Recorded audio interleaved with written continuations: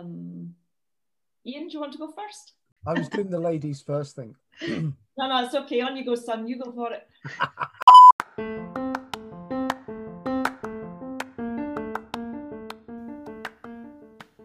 Welcome to the Conversation series. For season 2 of this podcast, I've invited some wise and winsome guests from across the country to share with us their thoughts on mission and ministry. We talk about what it means for us to understand the Bible for ourselves and how to reach young people with the gospel in a meaningful way. We think about what poverty and evangelism might look like in the wake of COVID-19 and the rising tide of a new normal. Tying together themes from the parables and the prayer course, this 4-part series helps us to imagine what it looks like for us to expand the kingdom of God in the community of Leslie. Today I'm delighted to be joined by 2 guests who played a significant role in my formative years as a young Christian and still have a role in teaching, challenging and supporting me today. Ian Birch is the principal of the Scottish Baptist College in Paisley, and Margaret Sutherland is a Director of Postgraduate Research and Senior Lecturer at Glasgow University. I've brought them together to help me think about the role of teaching and learning in the church, as well as an insight into the world of education as the pandemic unfolds.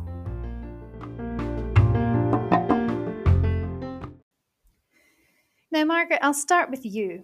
I don't want to age you, Margaret, but you and I have known each other for over 30 years, believe it or not. We met at my home church, Kirkintilloch Baptist Church, and we did a lot of things there together. You are the leader and founder of Keynotes Children's Choir, which I was in as a child and then as a leader, so we produced and performed musicals together. You were a teacher at my primary school for a short time, and you helped me when I was beginning my career in education. You helped me to apply for teacher training at Jordanhill. Now, most importantly, apart from the world of education and critical thinking, you have brought me into the world of good shoes. You instilled in me a passion for good shoes. So those of you who were at the induction, who remember my gold sparkly shoes, I wore them in honour of Margaret. So Margaret, thank you for that deep and important passion. Now tell us, Margaret, what does your life look like at the moment? What is it that you do? Well, thank you for that introduction, Amy. Yes, you, me and shoes and shoe shops, we go back a long way. So at the moment, I'm a senior lecturer in inclusive education at the University of Glasgow. I've taught there for over 20 years, 22 years maybe. Prior to that, I was a primary teacher and a behaviour support teacher. So been teaching in education all my life. I'm responsible for our 300 or so postgraduate research students that we now have in the School of Education. All of it is education based, and all of my attention and time is spent predominantly with teachers who come back to do further qualifications. Now, it's obviously an important and an exciting role because not only do you get to teach in Glasgow, but you get to teach all over the world. I've seen you posting from all kinds of places and conferences. You get invited to speak in some incredible countries. Where's the last place pre-COVID, obviously, that you got to go and teach? I'm going to say I haven't travelled since March. And the place I was in with my work prior to that was China, actually. I was in Shanghai, I was in Wuhan, and I was in Beijing at the end of November last year. Yeah, lots of travelling, which has been such an immense privilege. And I've learned so much from being in different countries, different cultures, and talking in those countries and cultures, of course, about teaching while I've been there. Now, Ian, of course, we have the Kirky Baptist connection. You were a minister at KBC when I was a teenager in what I call the Stuart Blythe era. And I was just trying to remember, our church history is in kind of 2 sections for me. One is before the new building and one is after. But I couldn't remember, were you in the old building with us or did you join when we were partway through the renovation? I came to Kirky on January the 12th, 2003, when we were in the old building. And used to hear the plaster falling down behind the walls as I was preaching. So I never preached on the story of Samson because I didn't want any literal pillars collapsing, which we all felt, could happen at any time. So and then Stuart left, and the other builder, the big green shed went up. I was trying to work out, so I would have been 16 then when you joined.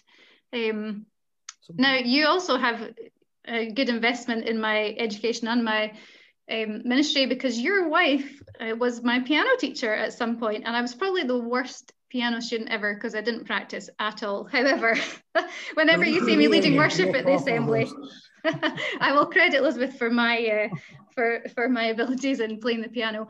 And so tell us about your role now. You're also based in education in a slightly different way. What is it you do?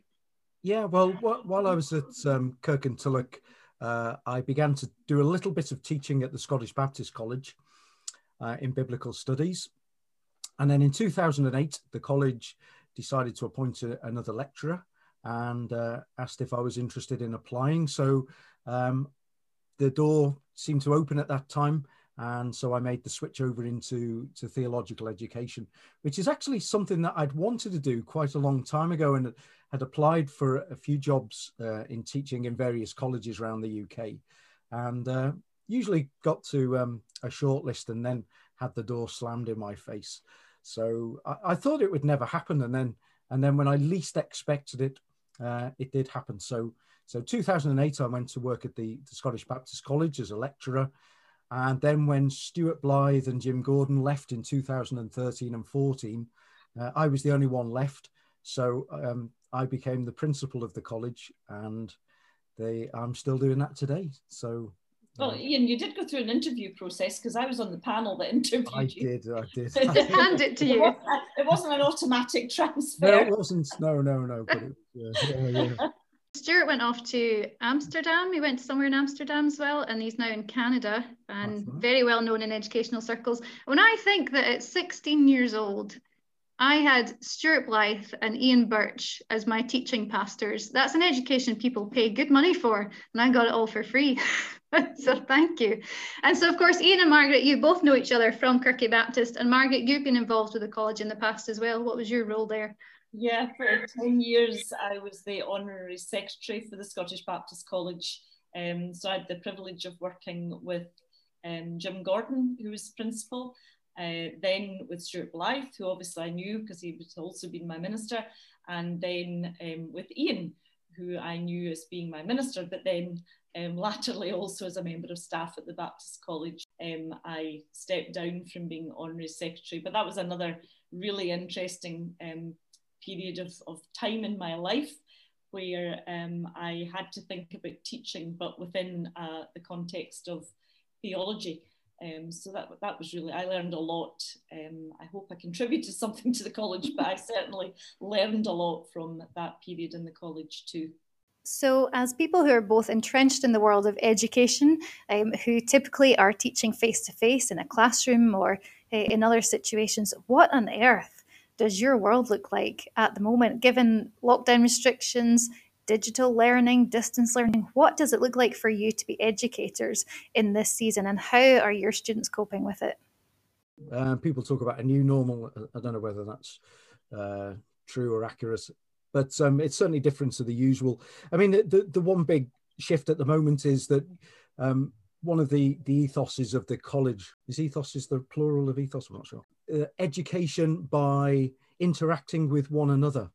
Not just education by somebody standing at the front of a classroom telling everybody what to write down on their pad or what to think, even less what to think, but more how to think. But to do that in community and, to engage with each other, which for us is not just a mode of learning in college. It's how we've tried to inculcate into people an understanding of what it is to be a leader of a Christian community. Not to just be a talking head at the front who's telling people this is the way it is, but to draw people more deeply into a knowledge of God and of the ways of God. So that learning in community has been very much at the heart of what we are about and the way that we function and the way that we do education. But at the moment, of course, we can't be in community, not in the same room at least. So we're in community, but we're on Zoom. And so we're trying by every which way to have conversation and to get people to interact and to replicate what we do, but you can't exactly replicate it. And so you know, so that is the big difference at the moment. I think there's tremendous stress on students. Hours and hours on Zoom is very difficult. Concentration's difficult. You know, just the sense of distance through a computer is different. So we are trying to do the best that we can to keep the show on the road and keep things moving forward and keep people going through their educational experience. But it's a tough gig at the minute, and I feel immensely sorry for students. I think they're missing out on the experience that they ought to be having, that they wanted, and what we would want them to have. But everybody is just doing the best that they can. Absolutely. Margaret, are you finding that to be true? Yeah, I mean, sort of the immediate thing was this whole notion of pivoting to online learning, where I was actually fortunate. One of the master's programs that I run, we've had an online course for about 20 years. It started as a paper-based distance course.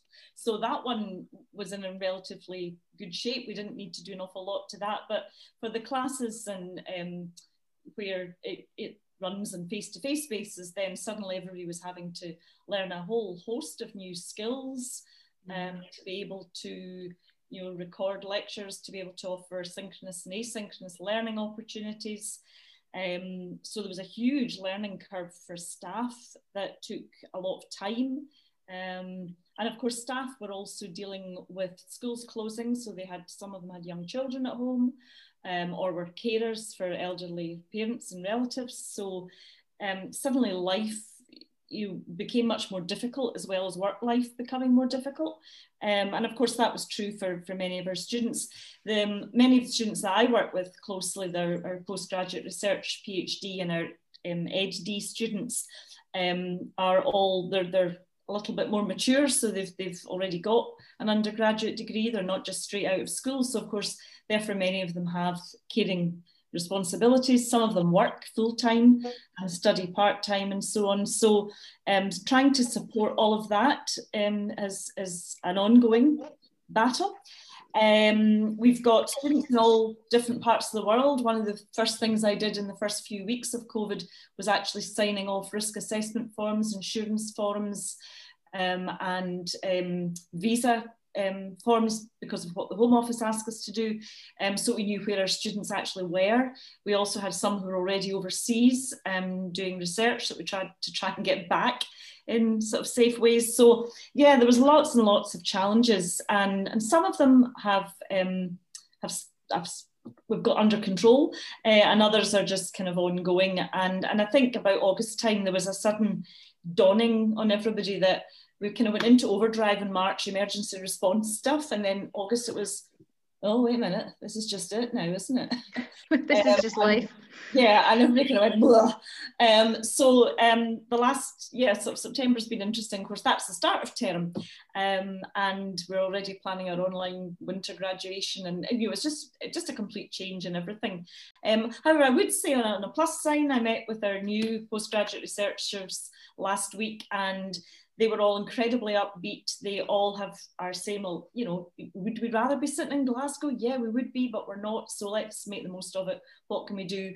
And they themselves are trying to do exactly what Ian was saying there, that whole sense of community, that creating community. And churches in the same way are having to adapt. You know, I've had to adapt to Sunday mornings are not the same, and we cannot recreate the sense of being in church together. And so as there's kind of two sides of the coin for me. So how are we able to facilitate ministry when we can't be in the room together, and still trust and enable the Holy Spirit to be at work to minister to people through what we do? And as an educator, because I would consider myself in the bracket of educator as well, how do I make the kind of learning experience on a Sunday morning valuable and worthwhile for the church when it's different?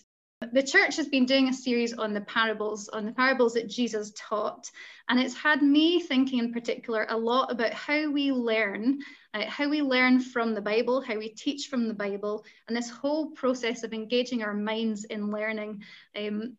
So one of the definitions that we've been using, and I made it up, so this is a good time, Ian, now that I'm 8 weeks into this, if my definition has been wrong, this is the time for you to set me straight. Leading the church astray. But one of the kind of definitions that we've used over the parable series, particularly when it comes to the purpose of the parables, We said that the purpose of the parables that Jesus told was not simply to help people navigate moral and ethical dilemmas, but they were a way to provoke a more imaginative and countercultural understanding of the kingdom of God in a way that not only connected with, but surpassed the time and context of the original listener. So first of all, let me fact check the definition that I've been using for 8 weeks. Ian, would you pass that as theologically sound? Maybe a 7 out of 10 there. Tell me more. No, I think that's a really excellent definition of what the parable's about. So the only thing is, I think I would say, is the purpose of the parables. I think the parables have multiple purposes. So different parables work in different ways. Purpose of the parables. I should rephrase it. Yeah, absolutely. Because I don't want to discount the moral, spiritual teachings as well that is in there. You're right. I will rephrase that from Sunday onwards. But it's got me thinking about how we teach and learn from the Bible. And I was thinking just, I guess, about the intellectual aspect of faith and the challenge that it can be to our minds. We're told to love the Lord with all our heart, soul, strength, and mind. So we've not to leave our brains at the door. We are also to take every thought captive and make it submissive to Christ. And so our minds are a huge part of the faith experience. There's an intellectual, rational, and even kind of neurobiological aspect to our faith. So Ian, here's kind of a question for you, and it's going to be a long form question. Anyone who's ever been interviewed by me knows it's a long question. There's several parts to this which you can pick apart. So I kind of view ministry, and I kind of say pulpit ministry, to mean the formal presentation and also the leading of house groups and all that kind of stuff. Ministry is teaching for education and preaching for transformation. So a good sermon, in my eyes, and a good kind of teaching plan for the church should do both. There should be ministry for education, teaching for education, and preaching for transformation. And we want to make sure we do both. And for one example that we've been thinking about the parables, I've purposely included some things about how parables work.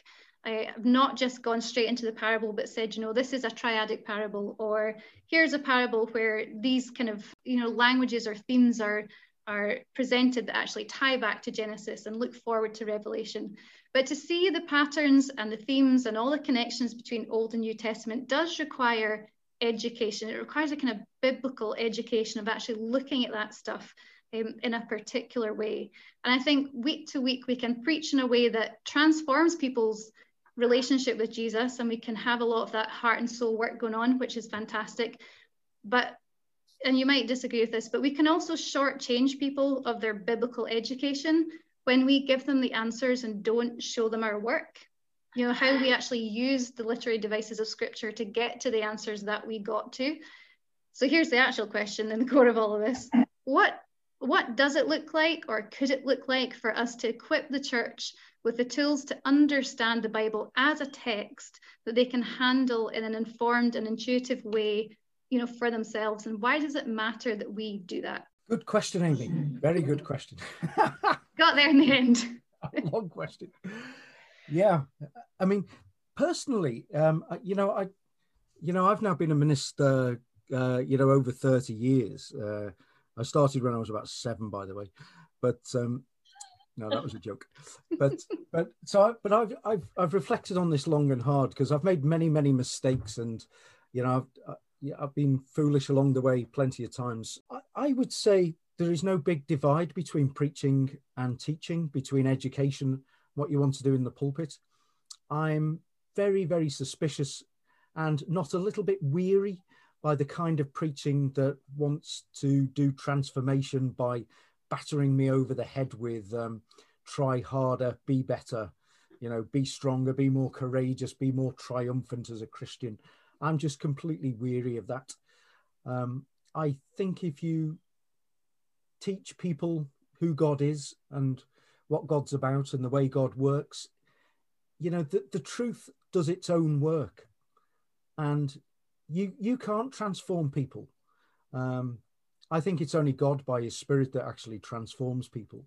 So I think if you sort of have a winsome and a helpful way of laying out the truth before people. I think that's more powerful than the kind of preaching that, you know, is manipulative and tries to be persuasive and intentionally transformative. So that's one thing I'd say. I think it's really important to teach people, therefore, the whole wisdom of the Bible. I think that the church largely ignores the Old Testament now. Very rarely hear anybody preach or teach on the Old Testament, and I think that's a shame, because I think that when you come to something like the parables, you can't really understand what's going on if you don't understand the deep wisdom of the Old Testament, especially around some of the very, very key concepts like justice and righteousness and peace and shalom and well-being that God wants for the world. And if we miss those out, what happens is we just read the parables as kind of easygoing stories that you can read off the surface of it and come out with some sort of moralistic lesson. So if you'll allow me to answer as long as you did your question. For example, can I give you an example? Go, please do. Yeah. So one of my things is that, because I heard somebody speak about this not so long ago, the parable of the talents from Matthew 25. We just did that on Sunday. Oh, wow. Oh, wow. Let's compare notes. Go for it. So this is really dangerous. So most people talk about the parable of the talents as if it's to illustrate the kingdom of God by saying that God has kind of invested in us and we need to use what God has invested in us, and God is looking for a return, and it better be a good one or else you're in bother, like the man who buries his talent. Whereas my reflection, and this sort of came to me in a bit of a light bulb moment a little while ago, but then I found out that others have had that light bulb moment as well, so it's not unique. But I was thinking about this parable one time and I heard somebody speak about it, and it suddenly occurred to me, hang on a second, the Jews were not really allowed to make interest from loaning people money. That was considered an act of injustice and unrighteousness. What is going on in this parable where Jesus sets up the person who loans money out, makes interest, and says to his master, "Oh, master, I knew that you were a man who reaped from fields where you had not sown." In other words, he went around stealing the peasants' food like people did in the Middle Ages. "And I knew that you were a man to be feared. Therefore, this is what I've done. I've gone out and made money." Jesus, and the master says, "Well done, good and faithful servant." And I thought, what is going on here? There's all kinds of strange things happening in this parable. And then I began to realize that maybe this is one of those anti-parables that Jesus tells. So that we're not to read this as a story that we imitate, but this is a story a bit like the unjust judge who won't give the woman what she wants, though she keeps banging on his door day and night until she completely wears him down. And he says, "Oh, for goodness sake, woman, whatever it is you want." That's a kind of an anti-parable. I thought maybe this is an anti-parable as well, where Jesus tells a story that would have been very, very, very familiar to the poor people that he ministered amongst. People who loaned money at high interest and then squozed the life out of people or stole their land and their property to get the money back and to make a profit. And basically what he's saying is, all of this goes on, and the world thinks that that's commendable, to loan money, make a profit, and you're successful. He doesn't actually say that we should imitate this. He just leaves it hanging as one of those sort of open questions. And at the end of it, maybe the man who the world condemns, who just buried his coin in the ground and gave the master back what he'd been given, was actually the hero of the story. Because the only reward that he can possibly get is not one that he earned, not one that he manufactured, not one that he bullied out of other people, but one that he would be given as a gift of grace. And that's where Jesus is coming from in these parables that talk about reward and punishment at the end of time, is that we're not going to be rewarded because of what we earned or what we achieved, but because of God's grace. So I think when you read the parables against the background of some of the Old Testament concepts of justice and righteousness and what God wants for the world. And we know that he expressly forbade the making of interest. You sort of get like maybe a different perspective on what's going on here in this teaching. And I think it's deeper, and I think it's richer, it's more thought-provoking, it's more challenging to the structures of the world. Because it's not just a simple thing about, oh, well, God gave you a gift of singing or making music, you better do that. This is about asking deep questions about the way the world works and which side of the divide we're on, whether we're on the world's side or whether we're on God's side. And Jesus couldn't ask those questions maybe directly. Maybe he could, he wasn't a politician in that sense. But he had a way of telling stories that left people asking really, really serious, hard questions. And the more you think about those questions that he was asking, and the way that he was understood by both the poor and the rich, it doesn't take you long to realize why he got crucified. Controversial was he indeed. Well, I'm now going to have to go and rethink my sermon from Sunday, and our house group discussion is going to be very interesting on Tuesday night. But yeah, we need to know those things in order to let them inform our perspective. And something else that we have talked about, we talked about in week 1, the parables were a teaching tool that Jesus used, and the parables and the way that he told them. Often the parables are thought of as a way to dumb down complex theology into simple, relatable stories for the listeners so that everyone could understand them. And in our introduction to the parables, I argued that actually Jesus says, these are not for everybody. Not everybody's going to understand them. Some are going to be left wondering. Some are going to be left not hearing, not understanding. And actually, that's okay. Jesus said himself that, hey, not everyone's going to get this. There's an element of willing participation required in the listener to benefit from what they're hearing, and a whole other host of things. But people can be very uncomfortable with the idea of teaching in a way that doesn't give all the answers. I see it in ministry, I see it in other areas of life. Preachers in particular feel the need or the conviction or the burden to explain everything in as much detail as possible so that nobody should miss out or be left wondering. And Margaret, I'm just wondering, in the realms of secular education, how is that approach viewed? Is it okay to teach in a way that leaves people with more questions than answers? And what are the strengths and weaknesses of taking that approach to our faith education, if you like? So to leave people wondering, it is good to not always have the nice answer. Teachers, a little bit like preachers, want to sort everything often, and they want to fix it, and they want to make it right, and they want to make it better for children and young people. And in actual fact, I think we do them a disservice when we do that. And it is that whole idea about learning to learn, the metacognition aspect of learning, knowing how you learn and all the rest of it. And I suppose as you and Ian were talking there, and I was listening to that, I've just been scribbling down some thoughts as they come into my head. And I suppose I was thinking about the range when you're talking about knowing about these linking, how you link these bits together. But if you don't know what you don't know, then you've nothing to link.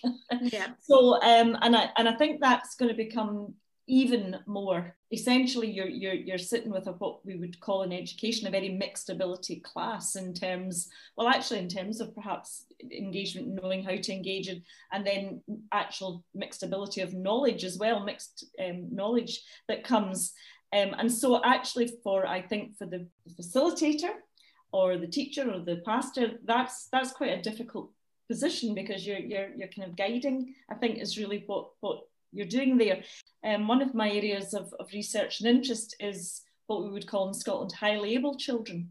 So kind of extreme example of that would be the 2-year-old that can read fluently with meaning and comprehension, etc. So able to work well in advance of what their chronological age would suggest. And they also have elements, some of them have this kind of whole perfectionism, and they like to get things right and they don't like to be wrong. And of course, if they're not challenged at all, then they never do get things wrong, and they really struggle when they do meet the first time that they get something wrong, which actually sometimes takes to get to university before that happens. So I suppose knowing what I know about them and how important it is I would be arguing to take them to the point of failure, but you need to know it's safe to fail. I would also be arguing that we need to give them open-ended questions, we need to give them open-ended tasks, we need to start them off from the one place that sees them going in all sorts of places and saying, well, actually, you know, is there one right answer, or actually are all of these answers? How do we deal with this? What can we do? Because learning's not linear, it's not straight. I think it's very messy in many ways. Learning's very messy. But also that whole idea of being able to participate. And maybe that's one of the things that an online forum allows us, for more of that kind of active participation. I'm quite comfortable with the open-ended questions, but I'm also comfortable as a teacher and as a preacher to leave things open-ended. And I think people struggle with that, partly maybe as a minister, because you feel the burden that you should have all the answers and you need the congregation to have confidence that you have all the answers. And I'm pretty sure in week 1, when I joined the church, I said, by the way, I'm only 32 years old and I don't know everything. I'm really sorry. So you're going to get the best of what I've got right now, and I'll learn as I go. I mean, Ian, is there anything in that you think that we can do to keep ourselves open as preachers, as educators, to not having all the answers and not having to give all the answers? I think just living life tells you that you haven't got all the answers. I'm just constantly perplexed by everything that's going on around me. You know, I wonder why God just doesn't zap the COVID-19 away. I can't understand why the political parties that I support don't triumph over the others who I think are less than adequate to the task, and this kind of thing. So life is always throwing up challenges, and I think it's important in ministry as well to keep reading, to keep learning, to keep growing. I think that's really, really, really important, to keep challenging yourself. And, it's in those ways that you're just constantly surprised by things that you learn and realize how little you know. It's like that old saying, isn't it? The more that you learn, the more you actually realize you don't know. So, yeah. When I first started preaching, I remember saying to my mentor, but what happens if now, I was 27 when I started preaching. I said, what happens if at 27 years old, I preach a sermon that at 35, I no longer agree with and think is wrong? What if I do that? And he says, you will. That's an absolute guarantee, you will. That's the nature of learning. You do change. The more you learn, you assimilate and hook. It's about the hooks that you already have and what you then hook on that new learning to. And you do come to different, and things change round about you as well. There's all kinds of things, I think, come in and impact on you that then you bring together to better understand where you find yourself. I still think there's a job to be done, though, around the expectations, or helping a congregation to understand the expectations of A, what you're going to give them, but B, also what you're not going to give them. I think there's a job to be done there I would imagine anyway, for pastors, to help congregations see what they're trying to do. Because I think if you particularly perhaps if you take on, I would guess anyway, correct me if I'm wrong here, but I would imagine if you become the pastor of a church, if you've got a very, very different style and approach to what that church has been used to, you can't kind of go in and bang, right, okay, last week you just sat and listened, this week we're going to break into groups and do, that's not going to work. You can't do that in a classroom either. If you've got one way of dealing with behaviour, you can't just change it overnight. You've really got to help the young people understand why you're making these changes, what those changes are going to mean. And there'll be a rough patch at the beginning until we're all kind of understanding where we're coming from. And I would imagine that there's something in there as well when you take on a congregation and a church, if you're going to do something different. And new people should do something different, I would have thought, perhaps. Yeah, there's definitely, I guess, as you as a teacher, there's an assessment period where actually you assess the church and you assess their learning needs. Yeah, and you out, Amy. Don't think it's all one way. There's sussing me out as well, don't you worry. But you are sussing out their learning needs, their learning styles, the kind of levels of engagement and prior knowledge, as you would with a classroom, or at least I do anyway, because I've got that kind of teaching background. And so, yeah, there's been a kind of an assimilation period where I say, what is actually beneficial for this church as a learning community? And seeing the church as a learning community is actually part of it, not as the empty vessels that my job is to stuff scripture into them every week. Something though there, I mean, the three of us are all involved in education and learning, and I'm going to guess the three of us like learning. We've all gone on to do extra qualifications and degrees and so on. But if you're quite happy coming along each Sunday and actually not having to think very much at all, then that, somebody then coming and demanding that you actually participate and are an active participator in this could be quite troubling. Yeah. But I do think, because I do sit in a congregation now as much as speaking because of COVID and things. And, I think this is something I didn't understand for a long time as a minister, and that is that not everybody does come along to church with their notebook and their pen to learn. People come for all kinds of different things, and some people do just come for a sense of peace and a sense of calm, especially if they have very troubled lives. And I don't think there's, I never understood that enough, really. I thought that, church had to be a bit more intense and, I had to make sure everybody was getting something out of it, sort of thing, and worked very hard at that. But maybe they were getting something out of just not what you anticipated. Yeah, I mean, but for people to switch off, even to close their eyes and fall fast asleep, it's not a big deal. I mean, if that's, I think if you see church really as community, even before learning environment, it's about community, and it's about where you are taking this group as a community, and you're part of that community. So you're learning together, you're discovering together, you're growing together, you're sharing life together.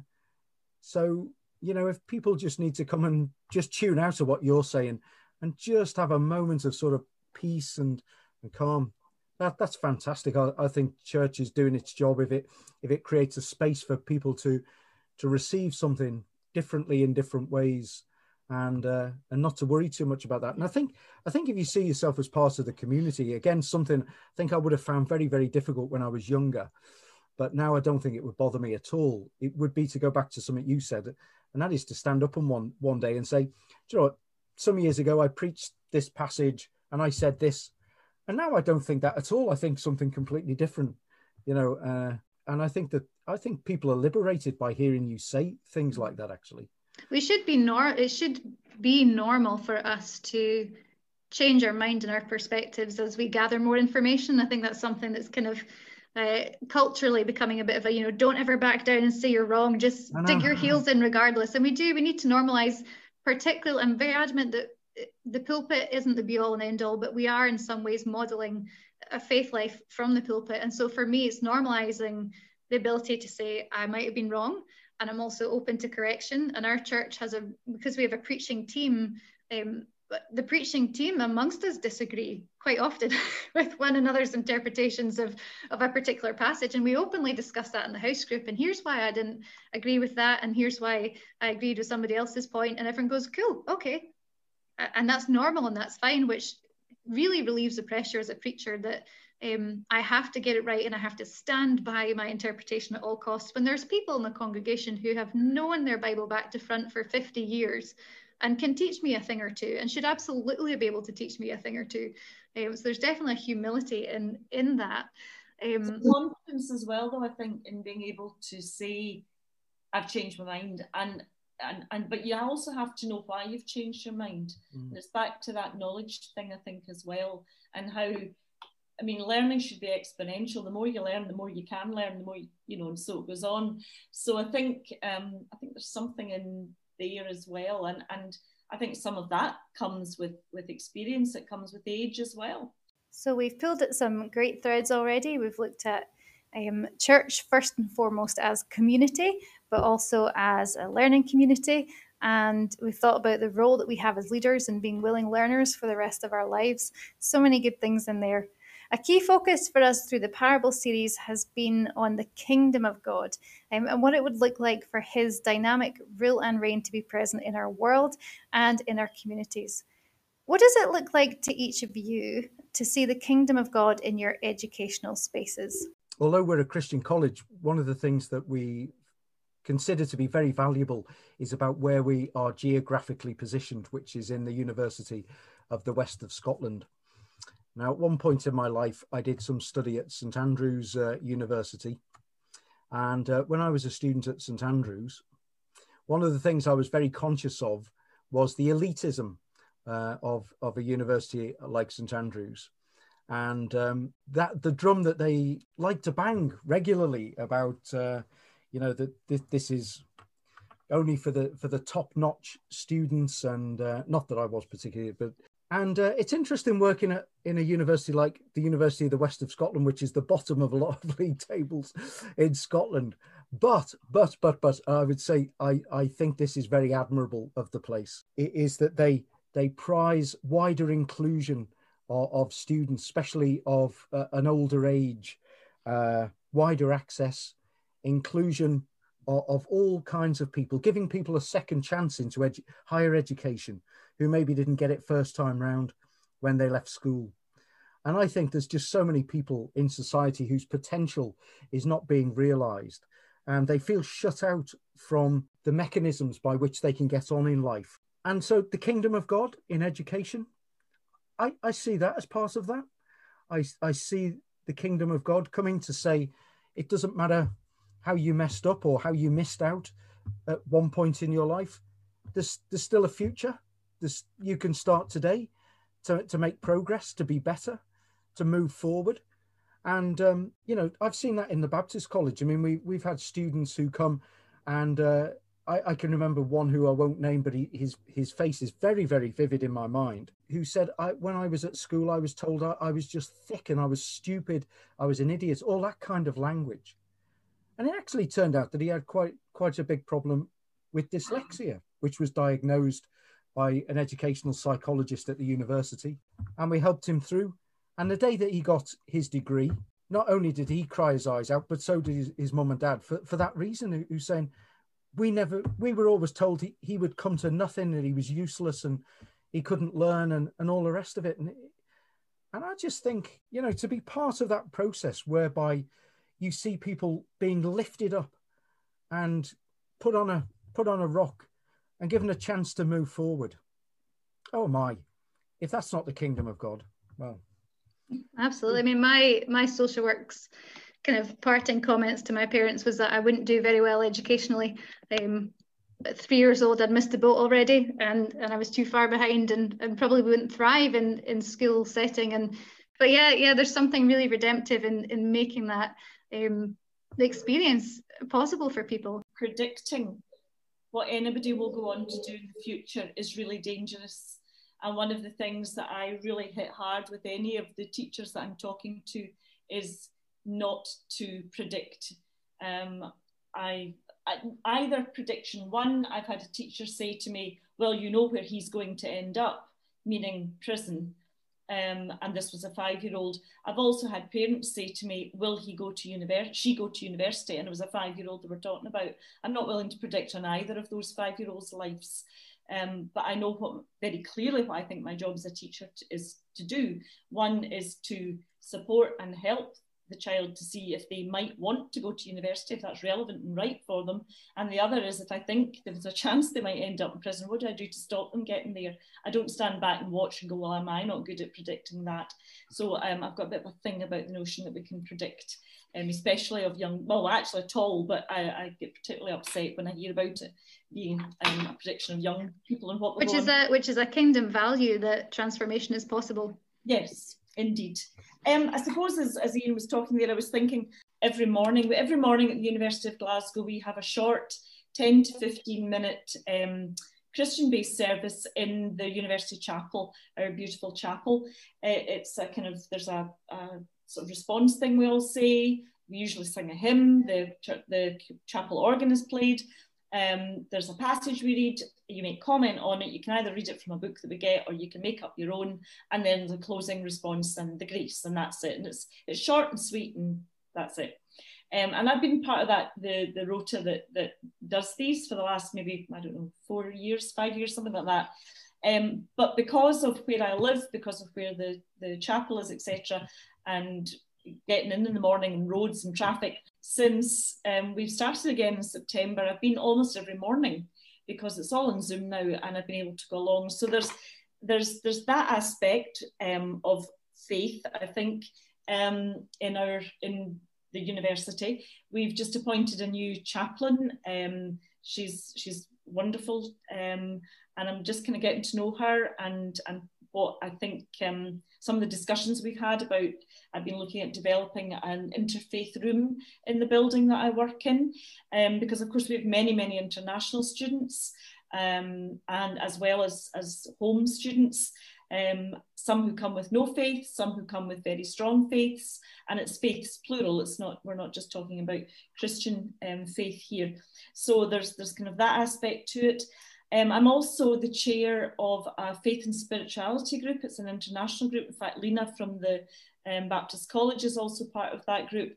And we've been doing a sort of little action research project over COVID that we're hoping to kind of write up and publish about. And that's been kind of exploring what it's meant to be a person of faith in where the community that you find yourself in, and that's, as I say, is an international thing, and that's been very interesting as well, hearing different perspectives from different parts of the world.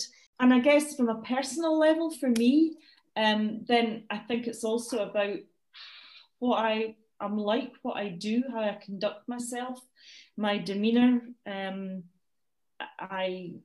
Valuing all of our students. I said at the beginning that I lecture in inclusive education, so I'm, passionately interested in issues of justice. I think the three things that Ian, the big ideas Ian mentioned at the beginning were justice, righteousness, and peace. And I'm very interested in all of those things as we're trying to create inclusive schools. And therefore I see that I would marry up, I guess, what I am reading and thinking about and working about in that educational context through issues of inclusive education, alongside what I believe and what my faith brings to that, and then me in there as a kind of person trying to put all that into practice. Do I get it right every time? Oh my goodness, no. But I certainly think it's what I should be striving for. I certainly think all of those things together would be how I would see my faith, in a sense, kind of playing out in the community, the work community that I find myself in. It's so interesting. That's a theme, that kind of inclusivity in my days. Haven't had a gin yet. Inclusivity is a real key theme for both of you, and even in different contexts, to know that God hasn't sold any of us short, and that transformation is possible for each and every one of us. And to be that kind of opportunity for redemption, I guess, is such a powerful witness to the bigger story that God has for each of us. So it's exciting. My last question for both of you: how can we pray for students, for teachers, and for faculty in our community and at this time? How do we pray for and support those in education? I think that prayer on a number of levels. I think for education generally, that the educationalists keep the welfare of students front and centre. I think some very big decisions in education just recently have been made for purely financial reasons, like getting students back into halls of residence and things like that. So we could pray on the big scale that people will act righteously and do the right thing for students. I think the experience of students at the moment is very, very varied. Some students are very, very stressed by being at home all of the time, learning online. They feel trapped. They feel like their head is being squozen in a vice. So they're trying to do their best. They're trying to battle on, but you could pray that students will have strength and that they will have perseverance to get through and know the help of God in all of that. And the experience of teachers would be parallel to that as well. Some of us feel like sometimes we never get out the house for days on end, and a lot of your life is spent sitting in front of a little screen, and you long for some human interaction. So just pray that God will be in all of that. No easy answers. Yeah, I think as well, there's a lot of, when you look at what happens in countries like Cambodia and the Khmer Rouge and so on, the first thing they did was to go for universities and what they see as intellectuals, because they see it as a threat. They see people that are actually doing all the things we've just been talking about, the thinking, the linking, the making sense, the connecting, learning.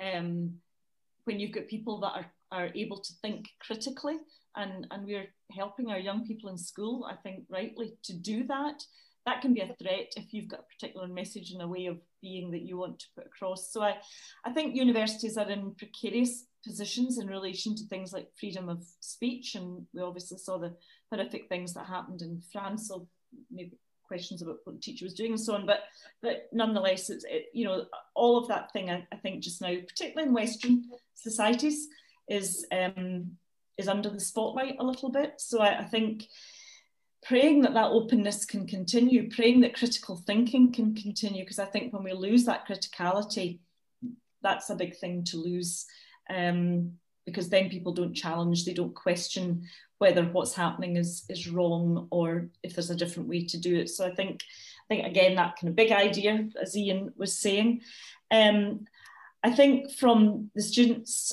that I'm working with, I have seen an increase in things like requests for suspension of their studies just now, for extensions just a bit longer to complete the work they're doing. And I think for me, one of the things that this whole pandemic has done, it seems to me that where there were any tiny little cracks in anything now, from a personal level, if it was your health, your mental health, your finances, your relationships, if there was wee cracks there, COVID has just blown them apart. Yeah. I think when you look at systems and structures across institutions, for example, where some of them we knew weren't very good, well, COVID's blown it apart. Homelessness, all the big issues in society, blown apart again, I think, by COVID. So I think many of our students who maybe had pre-existing mental health conditions or health conditions, or, you know, things, they weren't kind of just in a good, strong, solid place. I think they found this period hard, and the same for staff as well. And so I think praying for staff and for our students, and for the support, because, you know, universities do have support people that can help, but we're not awash in these people. And so it is, I think, about individuals, people like myself and the way I get alongside people, the way that staff get alongside, and so on. So it's about relationships. I think it's about communication. So just praying for institutions, universities, colleges generally, and for the young people in these places who are going to be the future. So just remembering all of that, I think would be really good. Hopefully this will be a very resilient future, but it's not, you wouldn't wish it upon them to have to be this resilient when they are, you know, in quite a vulnerable position. So we appreciate that you're there and that you're taking care of them, and that I'm sure anybody who's under your tutelage is well cared for. So thank you very much. Well, listen, thank you both so much for giving me your time and for sharing your thoughts with me. I've learned a lot, and I've got some things to go and rethink, which is good. That's why we do this. I've got one question. Okay. What shoes have you got on? I'm wearing my slipper socks. Okay, I'll let you off. It's so cold, and I bought some really nice winter boots, and I've got nowhere to go that I can wear them. So they're all lined up, ready to go, and I'm not going out anywhere. So it's a sad time for my winter wardrobe, I tell you that. Well, bless you both. Thank you so much for being here, and we will be praying for you on Sunday, and keep in touch. Thank you. Thank you. You're welcome.